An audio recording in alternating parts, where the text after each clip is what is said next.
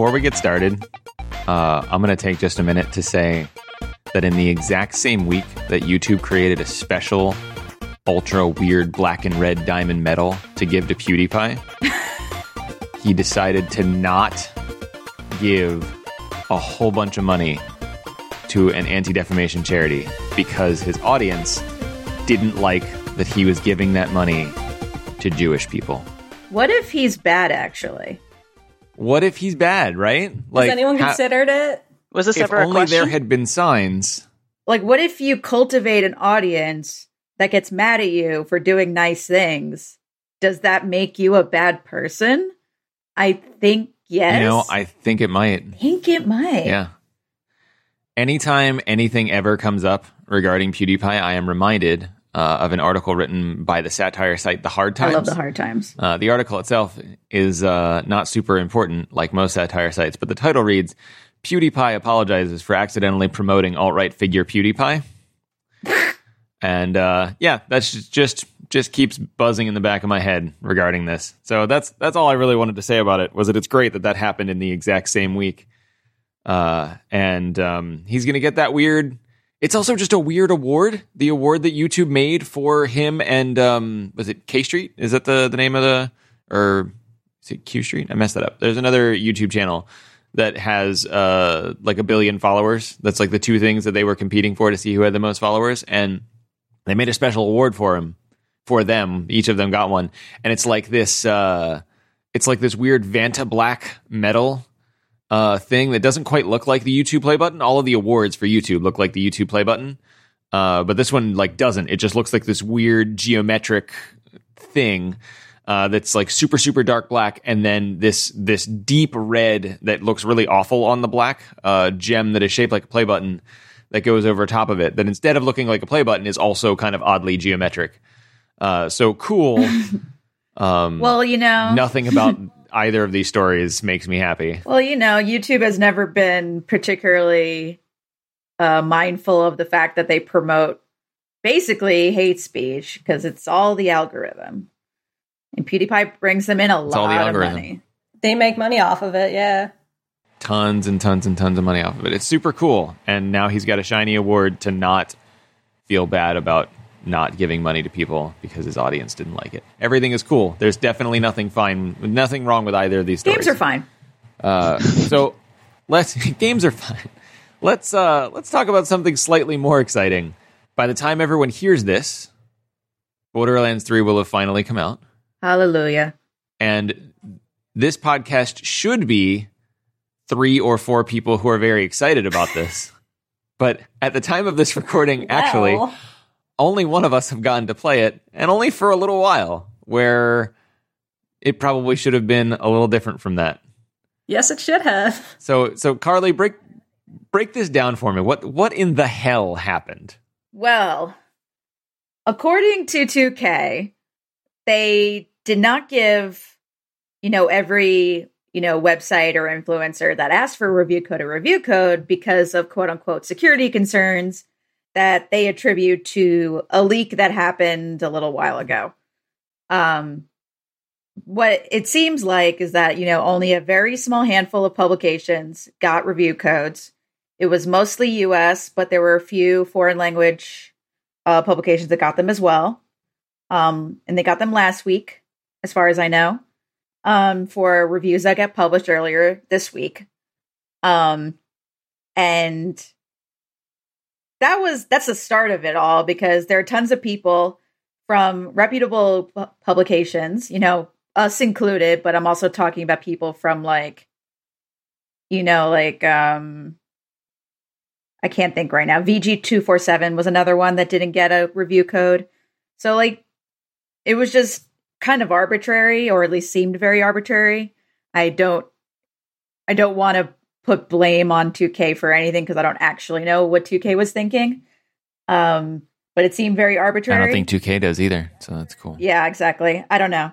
I don't believe the security concern thing because none of it makes any sense. Like, what if there were security concerns about leaks, then wouldn't you just have everyone sign an NDA, which everyone signed anyway? And if people have done tons of content like we have and other people have before the release, then isn't that sign that we can be trusted with a review code? I don't know.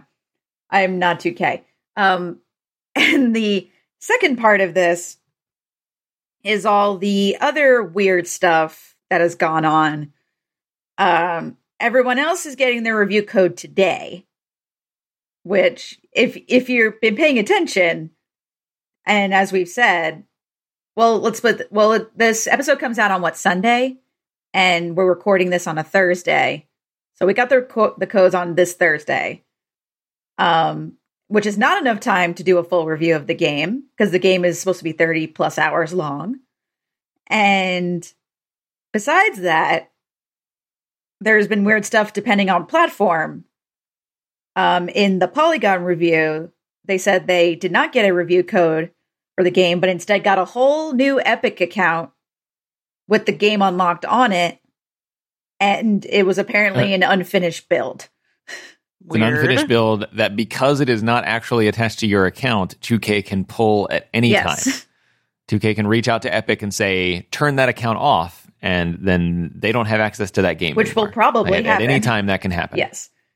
Right. And absolutely. And as Jen can tell you, she got an Xbox code, which works.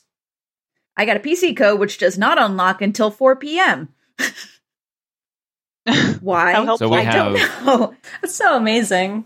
Multiple games being released on multiple platforms following entirely different rules for, let me check my notes here, no good reason. There are no functional reasons to behave this way. Yeah, like I've said, I cannot speak for 2K. They might have a billion reasons why they decided to do it this way. And they can also do it this way because they're 2K. They have enough power that they can do whatever they want, and the media will basically do whatever they want because these are games that need to be reviewed and covered. Right. So, 2K can do whatever it wants. That's the power here. It's like when Bethesda decided it was going to do launch day review codes for no real good reason. And they could do that because they're Bethesda. Yeah, I mean, often the reason is because they know that the game isn't going to get all of the praise that they were hoping it was going to get. I'm not saying that was the case here with 2K. I'm just saying that it is frequent when you deal with larger publications that when or larger publishers, that when a game is not given a ton of time leading up to it, that they kind of suspect that the coverage of it isn't going to be extremely positive. Yeah, and I've worked in entertainment. It's the same deal with like movies and stuff. If there's not a lot of like screenings for a movie before release, it's more likely that the studio's trying to bury it. And it's just like for a game like Borderlands 3, which is arguably one of the biggest releases at the end of this year, minus maybe a couple of other games. And 2K decided to do it this way. And of course, like publications and influencers and other kinds of media were going to get mad about this, or at least be publicly very befuddled, because nobody can do their jobs. And if they can, you have people like Jen who have to basically crunch to get this game played and have a review out in a timely manner. It's my weekend. Yep.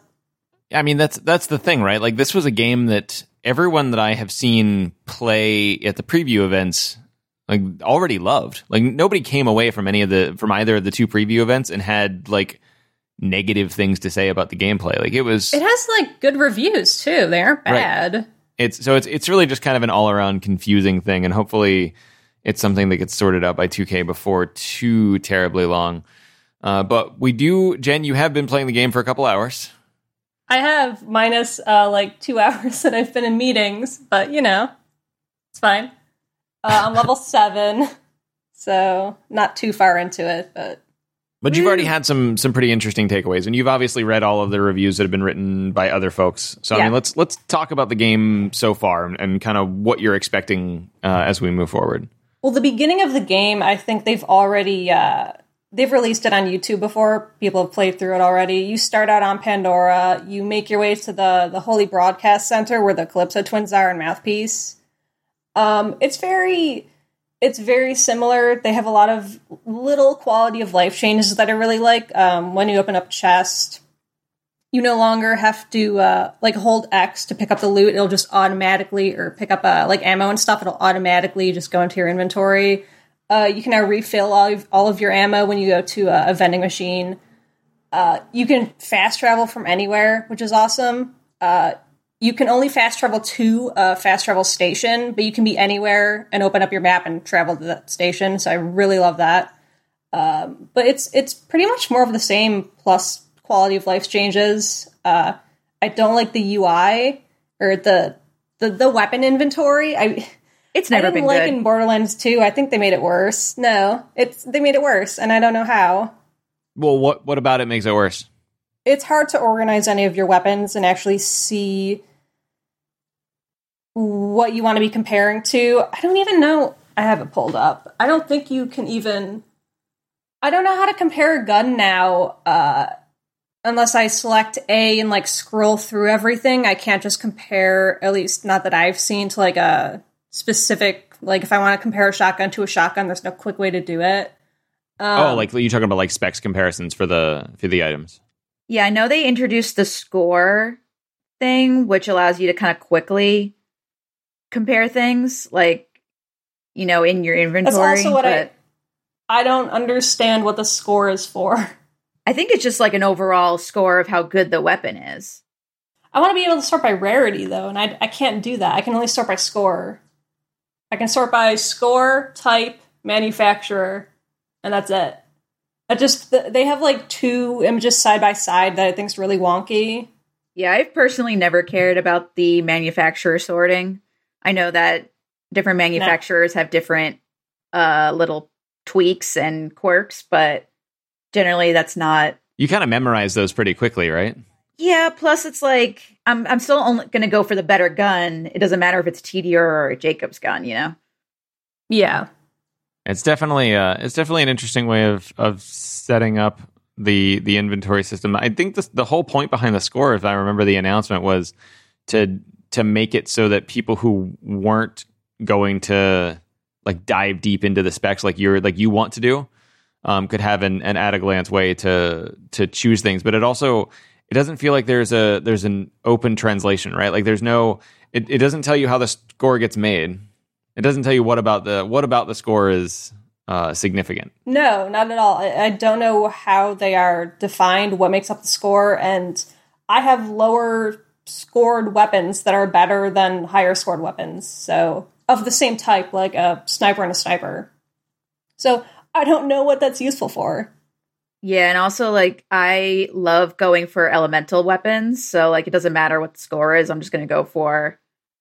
something that's got a good chance to, put an enemy on fire. So the score becomes useless there. How many people can I set on fire today? Exactly. And just searching through all of it, they have two images side by side and two columns. It just makes it seem cluttered. It's hard for me to pick out a specific weapon like it was in the first game. It was just a straight list of legendary to, well, if you sort it that way, legendary, rare, blah, blah, blah. It's just really easy to quickly select the weapon. This one, not so much, and I don't like it. Yeah, it's a bummer.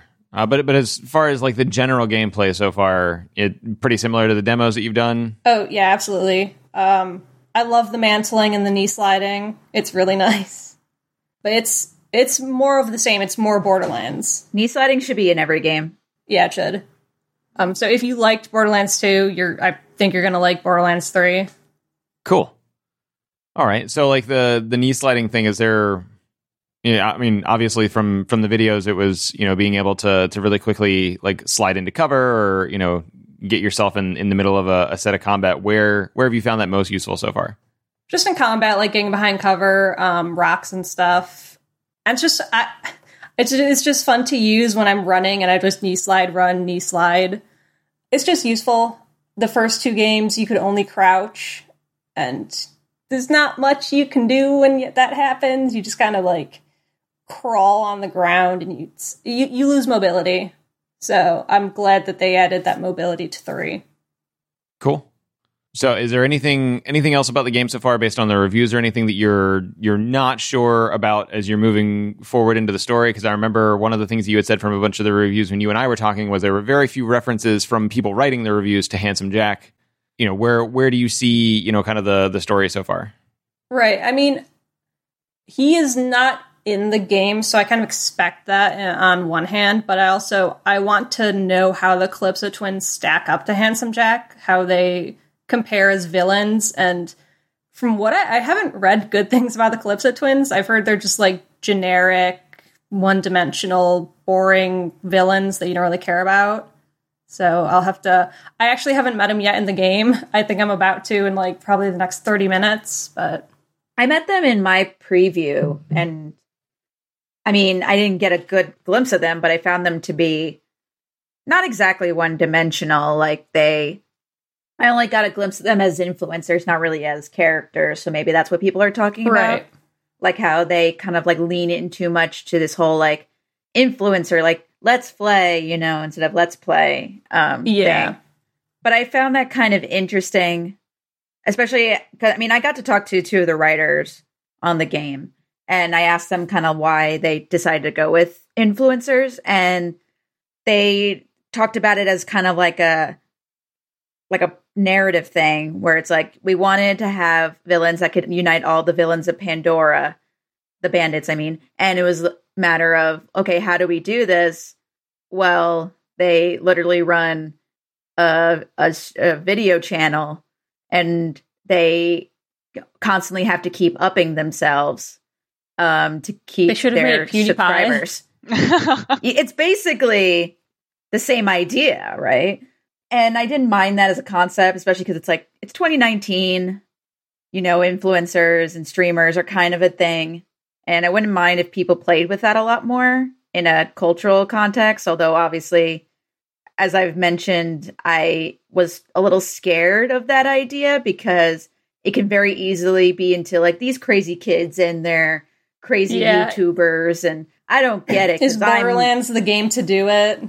I don't know. Yeah, so again, I don't know how it all plays out, but I didn't mind it as an idea of this is how they can amass a ton of followers very quickly. Right. And it's why they sort of start messing with the Crimson Raiders because, it's a way for them to gain followers and to create hashtag content. And there's a part later, I don't want to spoil it, but I got to it. And it's this idea that they're kind of separated from the violence. They only really see it as a means to an end, and the end is content. So the violence doesn't actually mean anything to them. And I found that subtlety kind of interesting. Again, I don't know where that goes. I've only seen how it affects the Crimson Raiders on Pandora. So who knows? Maybe the reviewers have a point when they say they're one-dimensional because it doesn't really get more than that. Yeah, I don't know. We don't know because we did not get review some codes. Backstory. Yeah, right. I just started it a couple hours ago. What do you want from me? Exactly. All right, cool. So, we're obviously going to have more to say about this. Yeah. Has Jen... Have you just done the broadcast center stuff, or have you done other stuff in the game? I'm just getting to it. I haven't met them yet. I'm on Pandora still. I entered that new area where the Holy Broadcast Center is. Mm-hmm. And then I had meetings to get to, so I just paused it. Fair. So haven't played too much. I'm level 7. But Borderlands 3 is work. It is. So I've got a question for Jennifer and Carli. So go for it. I'm ashamed to admit I've never played a Borderlands game. I've thought about picking it up multiple times, the 1 and 2 and the one in between there. So for people like me who've never played before and want to get into this game or considering getting into it, do you have any tips or tricks or ideas for what to expect from this game? Don't start with 1. As much as I love the first game, don't get the first game. Mm-hmm. I agree. It's my favorite, but they totally changed it up in 2, and 2 is more similar to what you're going to experience in 3. Okay. You don't really need anything in 1. No. You don't need anything? No, it's there's nothing from the story. Yeah, they bring characters back, but they Also, like this. Okay, so number 2 can be played on its own. Okay, well, that sounds good. I actually just downloaded 2, so I'll probably be playing that one pretty soon. I mean, 2 is great, and Handsome Jack is a great villain. And yeah, like I said, anything that came over from 1 is explained pretty well, so you don't really need it. And then in regards to like the other games, like the pre-sequel, I think is fine. Like it's like if you want more Borderlands and it's on a different locale, I think it's good. And you get to play I've been playing it recently and I got to play the Handsome Jack duplicate as a Vault Hunter, and it's really funny. And great. And then but you can skip that and just go to Tales from the Borderlands, because Tales from the Borderlands is the best. Even though it's not technically a Borderlands game. It's not, yeah. It's a Telltale game, so I don't want to say point and click, but yeah. It's a story-driven choice game, so there's not combat, but the writing is amazing. The story's really good. The soundtrack's amazing. I can gush about Tales. Probably available again now. Yeah, I think so. Yeah. Who Telltale got? Yeah. Someone saved it somehow. It's definitely around somewhere. Yeah, there was a lot I don't exactly know if it's on Steam or not, but it's somewhere. I would assume. Yeah. But it's definitely worth playing. It's my favorite. So I'm going to take a few minutes and talk about the one weird time that I got to be a pirate. Because I'm just strangely excited about this game. Mm-hmm. It's not something that a ton of people are going to get to play. It's a virtual reality game. It's available on all of the VR platforms, or at least it will be. I don't think it's actually on the Quest yet, but it's PlayStation VR and Oculus and all those right now. It's called Battlewake. Battlewake is this bizarre game that I didn't think was going to work. When it was being described to me, I thought this was a terrible idea, and I was ready to not be happy with it. You are a pirate on a pirate ship, and you are it's naval combat. So like you take your pirate ship and you go and you blow up other pirate ships, and it's made by this company called Servios that does a lot of stuff with online gameplay. So the whole deal was being able to take your pirate ship and fight all of these other ships in an online environment, kind of these huge naval combat things, as they're pitching this to me. And the whole time in the back of my head, I'm thinking, people have enough trouble with nausea in VR when they're standing on the ground. And you want to put someone on a boat in the middle of a turbulent ocean. Like there are storms and all kinds of stuff, and like the boats are rocking around. It's like, this is like, I don't get sick in VR anymore. Like I'm kind of immune to it by now, but like I could just see people really, really reacting painfully to this. I put 15 people in the headset to make sure that it wasn't just me. Not a single person had a problem with this game. Okay. The amazing combination of horizon line trickery that was done in the design. The ship is wide enough that you still feel like you're standing on something flat, even when the ship is moving around. And there are some rendering tricks that are done when the ship moves a lot, like when it violently treks from one direction or another. Your field of vision actually narrows. To remind your brain that you're in a game, that it's not real life, so it doesn't confuse your body. So it does all of these things to make sure that nausea doesn't happen, and it worked. It was like I was surprised at how well it worked. So the gameplay, no one but the three of you can see my hands. But the gameplay, you're taking both of your hands, and you have one hand that is constantly on the steering wheel of the ship. And on either side of you, there are these two big chains for like rapidly turning. You can pull and it'll actually dredge the anchor in your ship, and it'll allow you to turn in one direction or the other. And then when you're not doing one of those two things, you point with your hands and you can fire one of multiple weapons that are around you to be able to engage in this combat. And some of them are like the standard kind of cannon volleys. Some are a little more like directional, almost like machine gun shooting. There's one lady, she's like all purple, and she's got these crazy bright purple tattoos.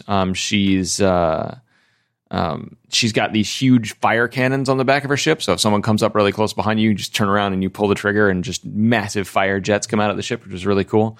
And then each one of the characters has some kind of special ability, which is all magic, like not based in actual naval combat. One summons a kraken, and the other has a giant tornado, and crazy stuff that happens. all very fantasy, but it makes the game just that much more entertaining. And it's all online. Like there's a storyline that you play through really quickly. It's not like a long story, but the whole goal is to be able to take these weird fantasy super weapon pirate characters and just beat everyone up online. And it worked so well. I was really surprised by how well it worked. I love that it's a fantasy. It's super, super fantasy oriented. When you start off, you're in like the galley of your ship, and there's a dude with a skeleton. And the head pops off the skeleton and flies at you, and that's the guy that like navigates you through the game. So they right out of the box, they're like, yeah, this isn't actual naval combat. This is just for fun, but it's super well done. All the characters are beautiful. The voice actors that did all of their individual stories is really cool.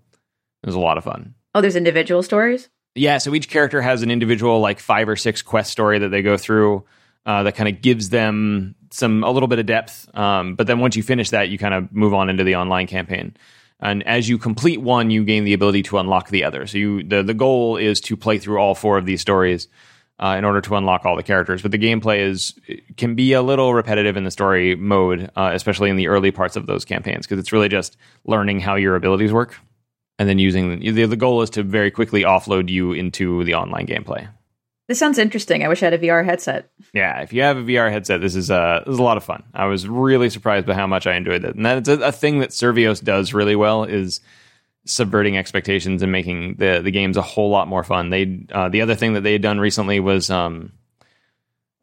they've done a whole bunch of stuff for like running and like music creation and all kinds of stuff. And then they've been doing partnerships with HBO for Westworld. And the Westworld game that they did, I thought was going to be a go play a character in Westworld and shoot some stuff and be a cowboy and all that, and it wasn't.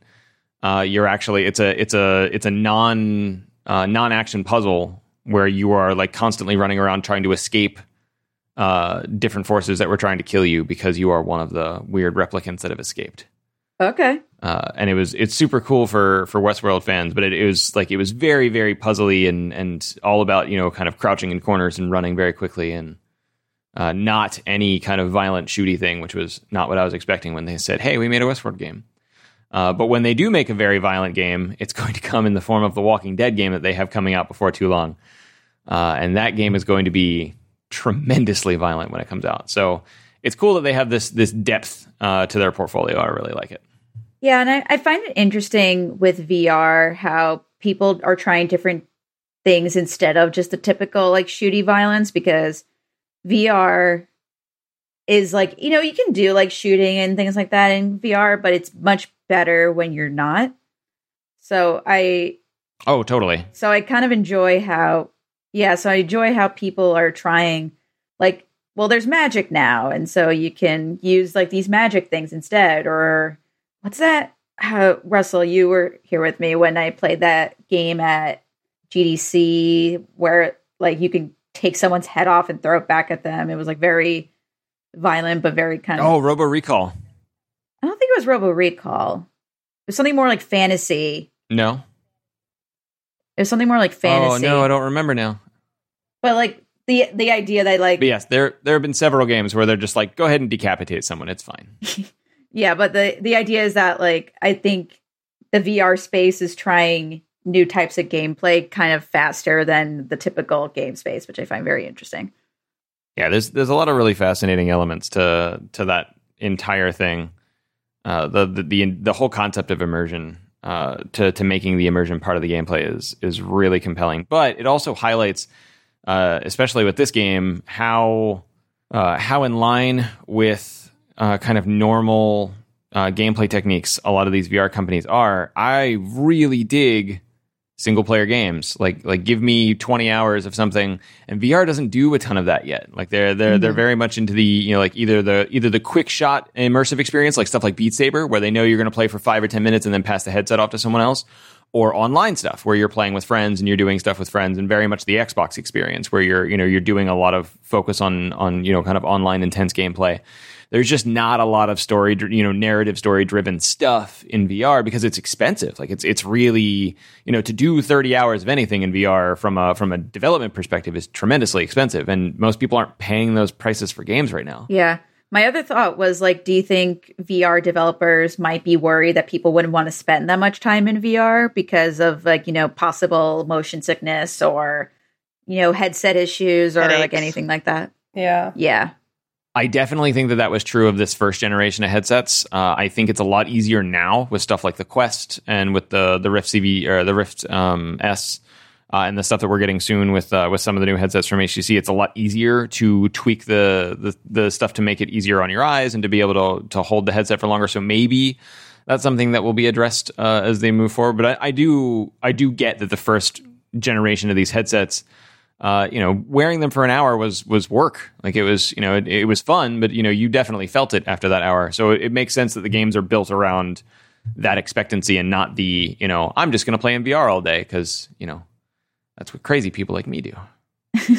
Well, because I remember when VR like first started becoming like a thing with the Oculus Rift, and I was like sort of writing about like immersion and like that. Sorry for cursing. But I was talking to some people, and it was like people were like, "Oh, VR is only going to do well if people can have experiences like Skyrim, but in VR, or like things like." Not necessarily games, but like walking experiences or other kinds of experiences. And now they can. Yeah, but like this was, years ago also. So I think things have kind of changed a bit in regards to like what we can expect from VR experiences. And I think like first of all, I don't know if it's just because I've been paying attention more, but I feel like VR finally has like stuff to do.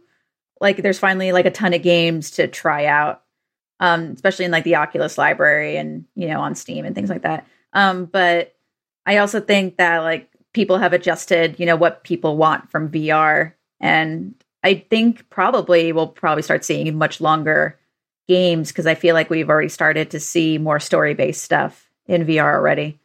Definitely. Yeah, it's definitely something that we're seeing more of. And I'm hopeful as we move into the next year that, the comfort of headsets makes that a little easier to deal with, but also that it's something that, more people are doing. We know that not launching with the PlayStation 5, but likely within the year after the launch of the PlayStation 5, Sony's going to revamp its headset and hopefully include technology that didn't come from 2014.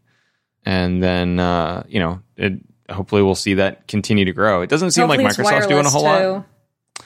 Wireless would be really nice. Yeah, please. That would be super, super nice. That's my biggest complaint about PSVR right now. Just the 50 million wires I have to deal with.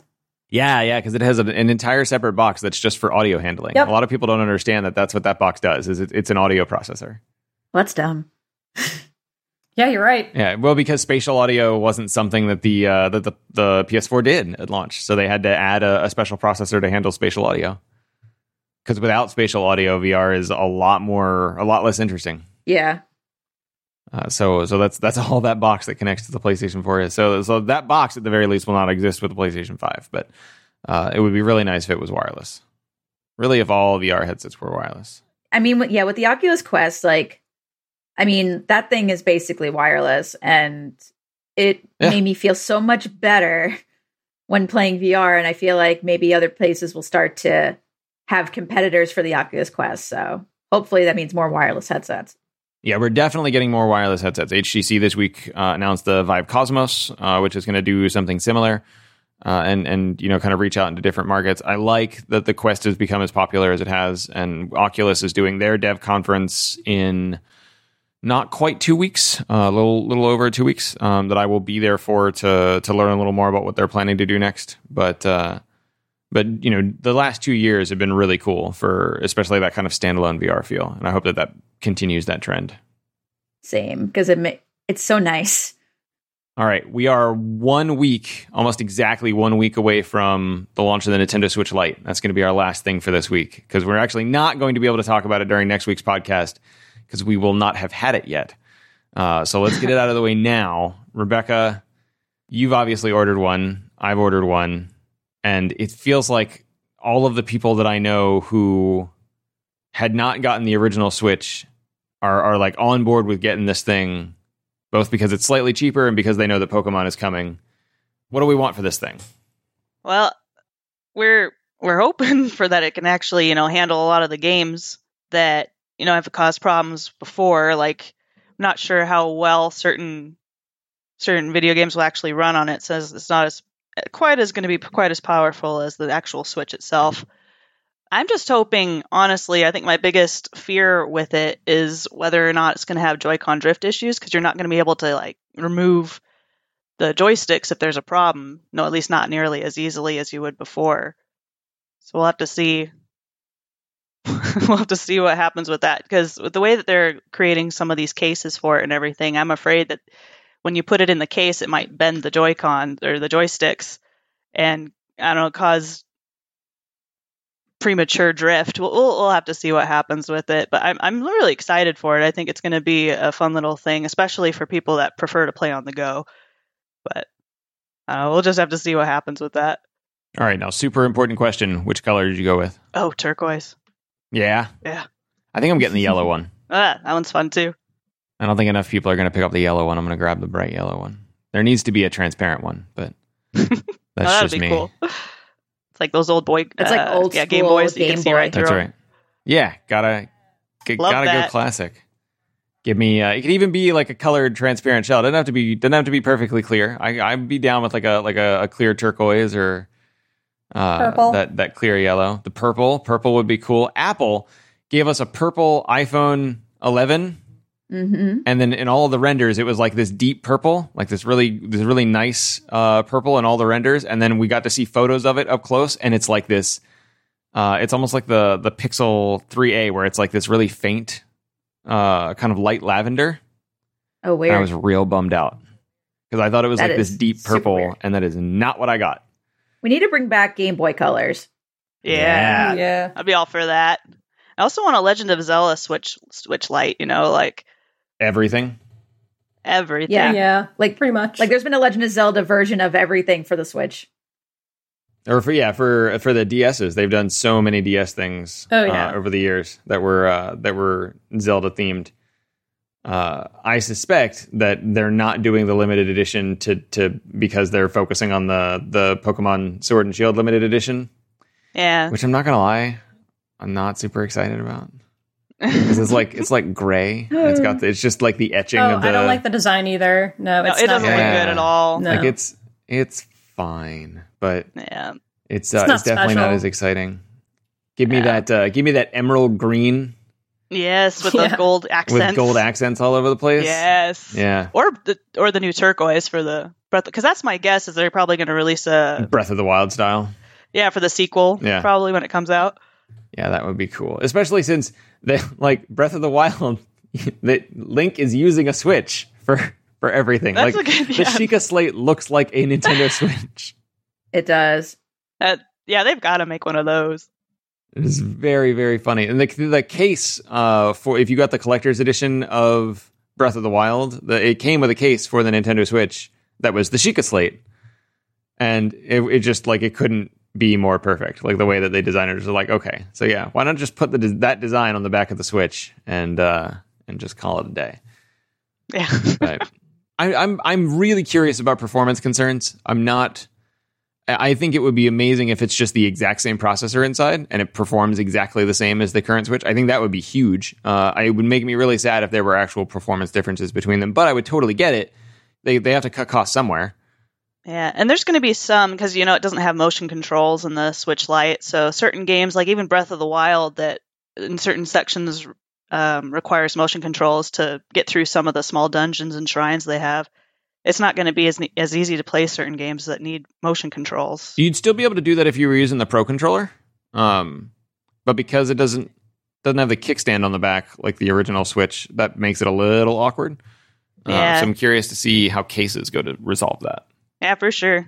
I also have some questions about heat. One of the cool things about the original Switch was I pointed a thermal camera at the original Switch to see what happened when it behaved in different heat things, because it has an active fan in it to dissipate heat, and it all comes out of that top vent. And I want to see if the Switch Lite behaves the same way, because it's designed to be entirely on the go. So performance is going to be one of those big things, and heat management is something that I think I just like playing with thermal cameras. I think that's what it really comes down to, is I'm a giant child and I like to see funny colors. So it's really cool looking though, so it's understandable. So we're gonna see how that goes. Anything else Switch Lite, Jen or Carly, that you're particularly curious about? Like you said, I was interested in the performance stuff because I kind of want to pick up a Switch Lite because currently my partner and I share a Switch. And he's got it's fine. But it's like, I want my own, I think. It was like a test of my marriage to see. We got the Switch right when Breath of the Wild came out, and it was a test of my love with my husband to see if we could share. It's like, okay, you've been playing for 6 hours straight this Saturday. When is it my turn? Like, just back and forth like that all. Don't it was you have terrible. a chore to do somewhere? Yeah. A life to live. Yeah, but now we have 3. Yeah. 3 Switches. Yeah, because that enough. helps, Yeah. Yeah, but like he tends to play more Switch games anyway, so it's never been too much of an issue for me. Right on. But I kind of want to play Pokemon. So that's my concern, just Pokemon. I'm pretty sure our entire team is going to be playing Pokemon Sword and Shield when it comes out. That's going to be very definitely. It's like, sorry if we don't cover PS4 stuff for the week. That's right. Turns out we're just Nintendo this week. Yeah. Hey, Pokemon is very important. It crosses all boundaries, no matter platform. That's right. It's so true. It's also really funny. Our Xbox guy, Jez Corden, will message me every once in a while and be like, I was really not excited about this game, but then did you see the T Pokemon? And I was like, yes, Jez, I did. He's like, I'm really excited about buying this game.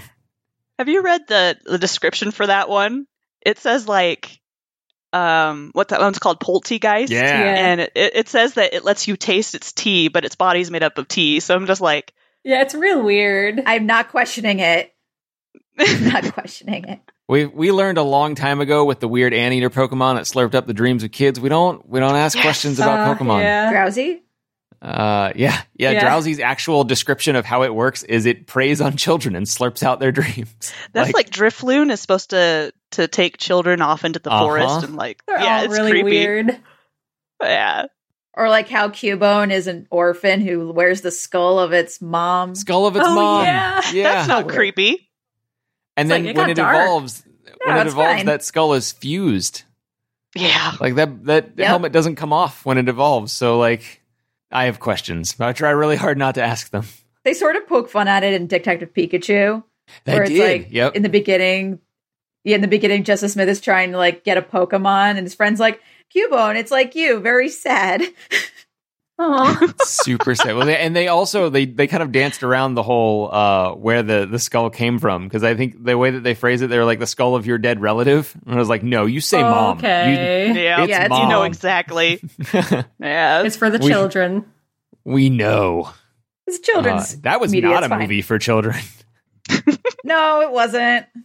It was fun, though. That was, like, we all joked when it came out. They were like, oh, they put Deadpool in a Pokemon movie. And then you get to the end, you're like, no, they put Deadpool in a Pokemon movie. That was what happened. I should say, I've never seen Detective Pikachu, so... I think you'd really like it. Oh, I know I would. It's I funny. just haven't seen it yet. It's real good. It was very funny. Well, like, you know how video game movies are never good? Never good. Yeah. Nope, I really like that one. Like like Mario Bros.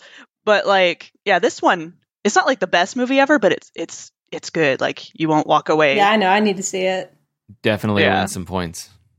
Yes. Excellent. All right, so we're going to call it for this week. We're going to do it a little earlier than we normally would because we all have Borderlands to go play. So, Carli, where can people find you on the internet? You can find me talking about Borderlands 3 and Control and probably Death Stranding at Velociraptor on Twitter, which is just Velociraptor with an extra C. And Rebecca, where do people find you online? You can find me on Twitter at RRSpear, just posting mainly about the Switch, probably randomly my cat, And Jen's not going to use Twitter for the next 72 hours, but in the event that she forgets, where are people going to find you, Jen? GenLock95 on Twitter, where, over the weekend I'll probably be posting Borderlands. Excellent. I am at Russell Holly on everything. If you have any games that we have not talked about that you want us to talk about, or if you want to yell at us for doing something that you think we did wrong, or you want to say something nice to us, which we have had other people do, just putting that out there, hit us up at podcast@androidcentral.com, and we will definitely read those things. Until next time, have a good one. Bye. See ya. See ya.